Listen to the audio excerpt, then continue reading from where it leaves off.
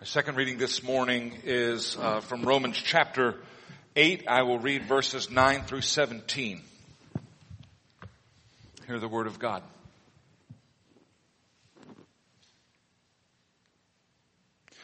You, however, are not in the flesh, but in the Spirit, if in fact the Spirit of God dwells in you. Anyone who does not have the Spirit of Christ does not belong to him, but if Christ is in you, although the body is dead because of sin, the Spirit is life because of righteousness. If the Spirit of him who raised Jesus from the dead dwells in you, he who raised Christ Jesus from the dead will also give life to your mortal bodies through his Spirit who dwells in you. So then, brothers and sisters, we are debtors not to the flesh, to live according to the flesh. For if you live according to the flesh, you will die. But if by the Spirit you put to death the deeds of the body, you will live. For all who are led by the Spirit of God are sons and daughters of God. For you did not receive a spirit of slavery to fall back into fear, but you have received the Spirit of adoption as sons and daughters, by whom we cry, Abba, Father. The Spirit himself bears witness with our spirit that we are children of God. And if children, then heirs, heirs of God and fellow heirs with Christ, provided we suffer with him in order that we may also be glorified with him. This is the word of the Lord. Let us pray. Lord, may the words of my mouth and the meditation of all of our hearts be acceptable in your sight, for you are our rock and our Redeemer. Amen. You are not slaves. Not anymore, that is. You are not a slave to your passions. You are not a slave to your flesh. You are not a slave to sin. You are not a slave to your past. You're not a slave to other people's opinion of you, and you're not a slave to the world's power structures and ideologies. Oh my goodness, how quickly those things grow up. A new one every week, and we take them so seriously, but not anymore, because you are not a slave. Let me give you a little picture of where you stand in the grand scheme of things. Let me point out where you are on the great totem pole of being. At the top is God. If you haven't met him, let me tell you about him. He is very smart. He is very good. He is very powerful. He is very beautiful, and he is very creative. He's so creative, in fact, that he created every single thing that exists out of nothing. He created all of the stuff that you can see and hear and touch and smell. He created all of them out of nothing. He created all of the stuff that science studies, most of which we cannot see. Really small things, really big things. He created them out of nothing. And he created all the things that poets and philosophers talk about. And those are the things which raise mere physical matter into the realm of meaning and value. Things like love and harmony and honor and beauty and fairness and humor and purpose and truth. And yes, Virginia, there really is truth. I know that it doesn't seem that way these days, and I know that there are plenty of people making a frontal assault on truth, but let me reassure you, there really is truth. Truthy truth. Absolute truth. Truth with a capital T. Truth that is not just true for me or for my tribe. Truth that is not just culturally relative. Truth that is not merely socially constructed. There is truth which is independent of us. Truth that is not a fabrication of our wills or our brains. Truth that is in and of itself. Truth that is given to us. Truth that is a reflection of God's own mind. So why do I believe that? Well, I wrote a dissertation on epistemology. And if you want to talk to me about that, you can come see me in my office. But I also believe that because that's what Scripture teaches. If the postmodern, post-truth relativizers are right, then Matthew, Mark, Luke, and John are wrong. And the Apostle Paul and the Apostle Peter are liars, and Jesus is a fraud, if the postmodern relativizers are right. Fundamentally, My intellectual commitment as a Christian, my mental apparatus as a follower of Jesus requires that I reject wholesale the failed postmodern epistemology. I reject that hydra-headed monster that says inane things like, well, that's true for you, but it's not true for me. One semester in a rigorous freshman level philosophy course irons out those kinds of semantical and logical fallacies. But this isn't a philosophy class. This is a house of worship where we fall at the feet of the creator of the universe in adoration and in thanksgiving.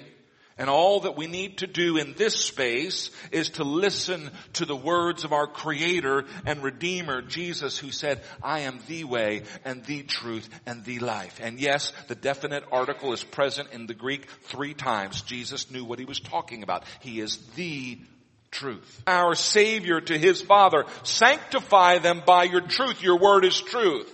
Almighty God, wonderful God, beautiful God, fearsome God, holy God, true God. True God sits at the top of the great totem pole of being. That's what we were talking about. And you know what comes next? We do. You do. People do. Humans made in the image of God do. The psalmist sings, you made humans ruler over the works of your hands. You put everything under their feet. The psalmist, looking at his own humanity, cries out to God, I am fearfully and wonderfully made. Your works are wonderful. And so there we are. Number 2 on the great totem pole of being, the only part of creation that's been made in the image of God. The only part of creation with reason to know and to grasp and to appreciate and to obey and to love God. The only part of creation that's capable of worship. God made us to have a special relationship with himself. And so he made us very much like himself. Other parts of creation are good and beautiful and worthy of care, but other parts of creation cannot worship God or commune with God. That's our place. And it's a very exalted place. Don't let anyone ever lie to you and suggest that humans are anything but the very pinnacle of creation. There are people who say that the world would be a better place without humans. You know, because we humans are making such a mess of things. At present, humans are causing a surge of extinctions. Entire species of plants and animals are going forever. In the 19th century, some species like the carrier pigeon were hunted to extinction just for entertainment. The last carrier pigeon, named Martha, died in the Cincinnati Zoo in 1914. Most of the other ones had been blasted out of the sky with shotguns. These days, it seems, extinction is driven by larger human forces, loss of habitat, introduction of exotic species, and climate change. Believe it or not, estimates say that between 100 and 200 species go extinct every day. That's an extraordinary number. Now keep in mind there are 8 million species on Earth, so it'll take a while to run through all of them. But it's alarming to think that in a given year, more than 30,000 species, uniquely and intentionally created by Almighty God, will disappear forever. The current rate of extinction is between 1,000 and 10,000 times the so-called background rate, the rate at which extinctions would happen without humans. And so there are some individuals, people who love animals and plants, who go so far as to say that the world would be a better place if humans were gone. And while I appreciate their love of plant and animal life, they are wrong in their conclusion. And that's because terms like better and worse only make sense for God and things created in the image of God. These value terms, better and worse, presuppose the presence of a rational observer. But the only rational observers on planet Earth are humans. Thus, eliminating the humans from the planet doesn't make the world better. It simply makes it neutral. It makes it neither good nor bad, which I would argue is actually worse than bad. Here's the best analogy I could come up with. I love art, and I enjoy going to museums. But when a painting is displayed in a museum, the light falling on the surface of the painting and the humidity from the exhaled breath of the museum patrons and the vibrations caused by the passing crowds damages the painting.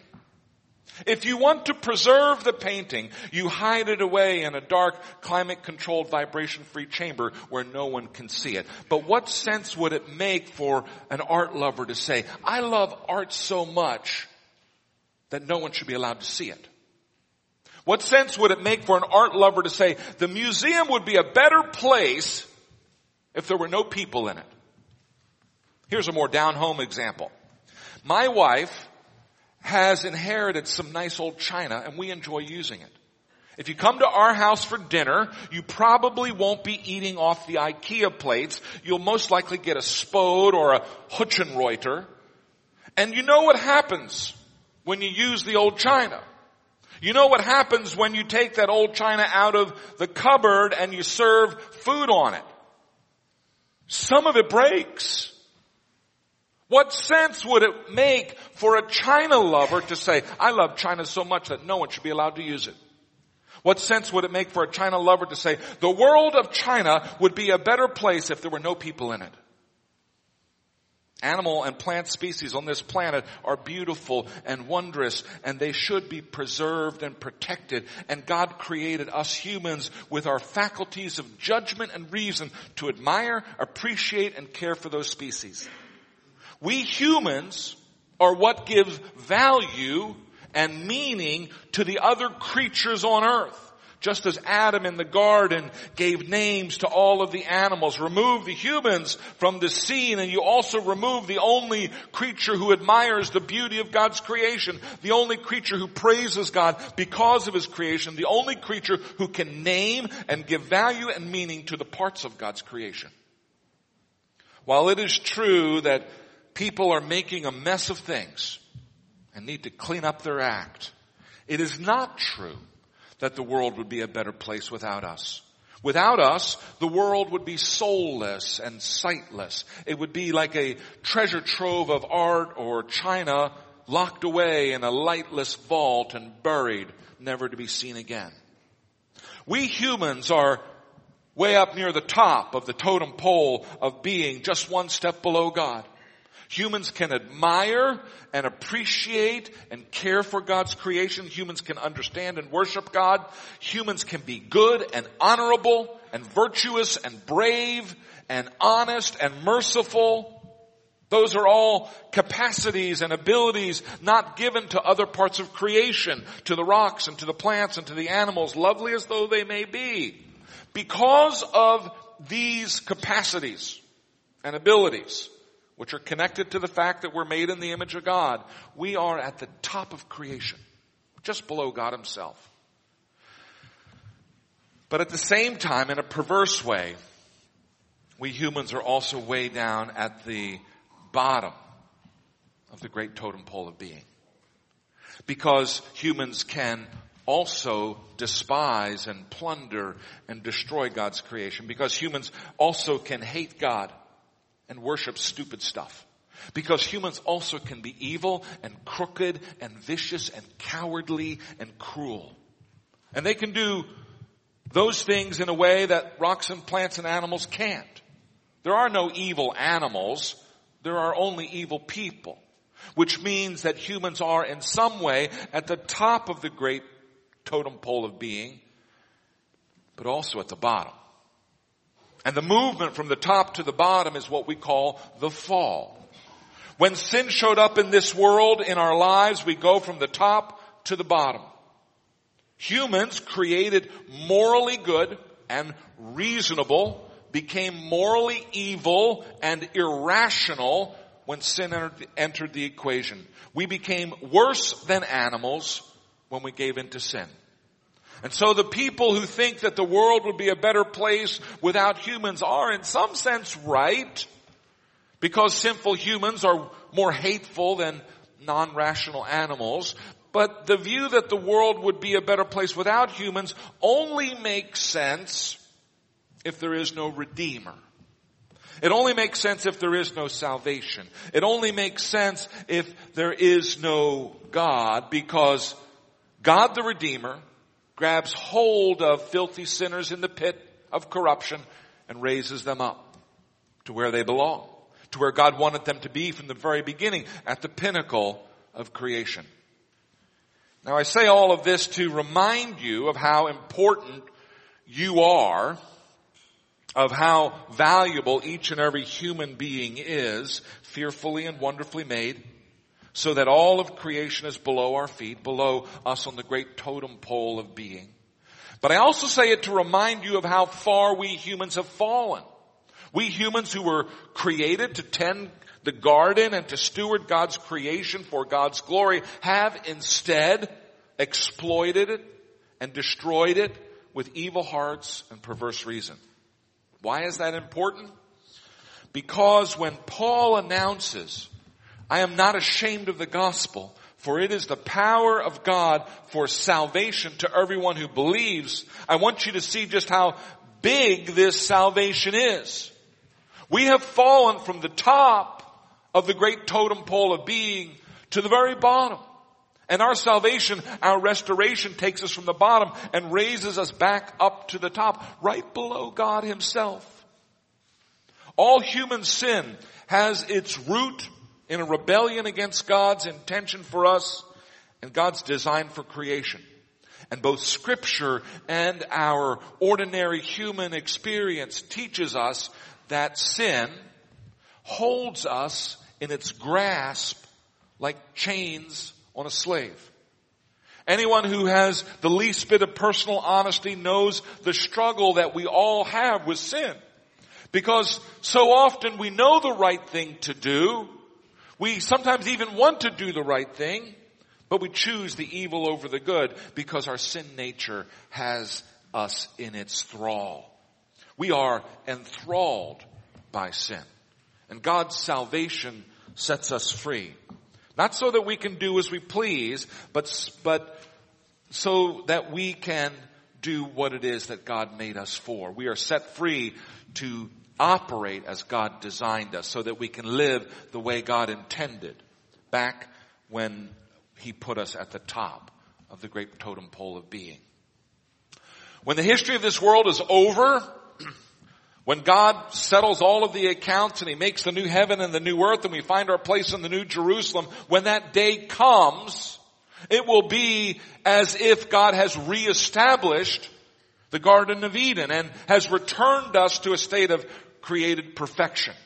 That's the promise of our salvation, and I don't want us to ever lose sight of that goal. But in another way, the new creation will actually be better than the first creation. The New Jerusalem is going to be better than the Garden of Eden, and here's why. First, there's going to be no temptation to sin. There will be no possibility of getting off the rails. We're going to have the knowledge of good and evil, but we will always choose the good. Our appetites will always be for what is right and good and true and beautiful and godly. We will delight constantly in doing the good, and we'll keep on doing it. Second, the tree of life will be there with us in the New Jerusalem, and we're going to eat it and just keep on living.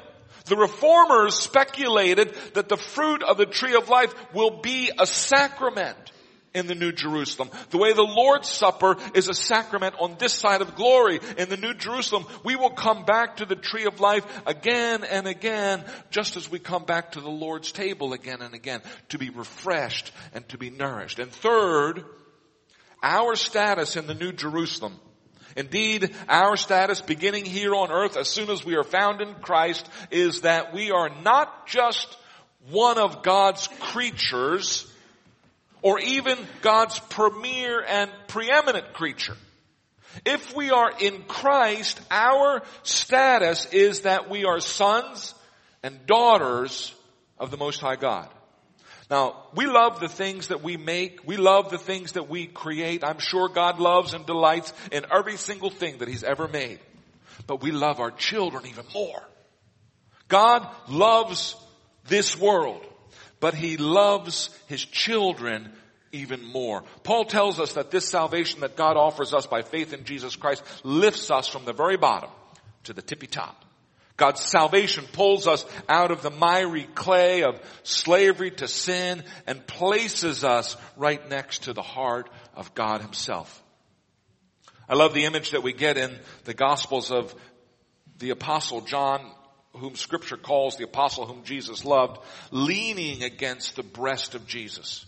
I love the image that we get in the Gospels of Jesus taking up the children in his arms and laying his hands on them to bless them. That's what's offered to us in the Gospel, which is the power of God for salvation to everyone who believes. It isn't that we've just been given a clear record and restored to our previous condition. Gosh, if that were true, we'd pretty quickly fall back into our old ways.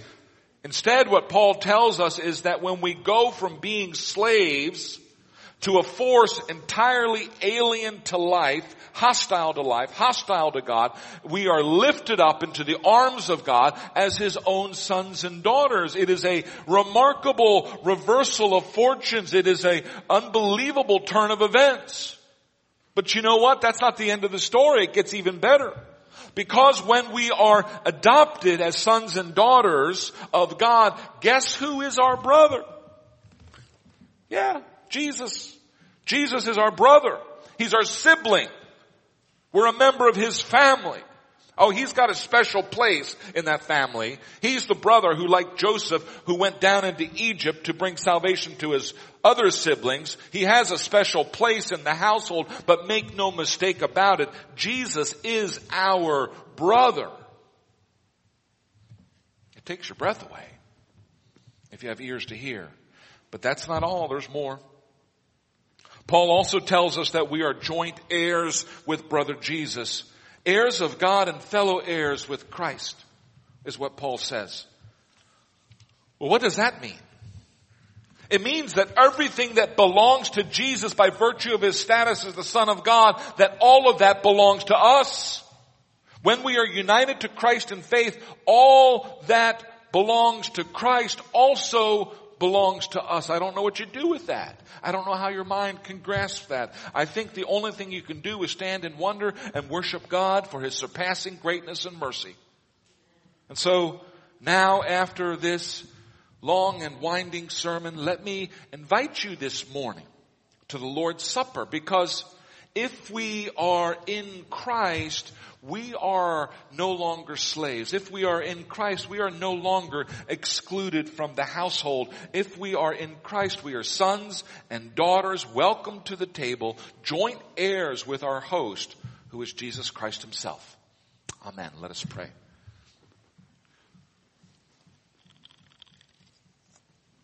Almighty God, you are our maker and you are our Redeemer.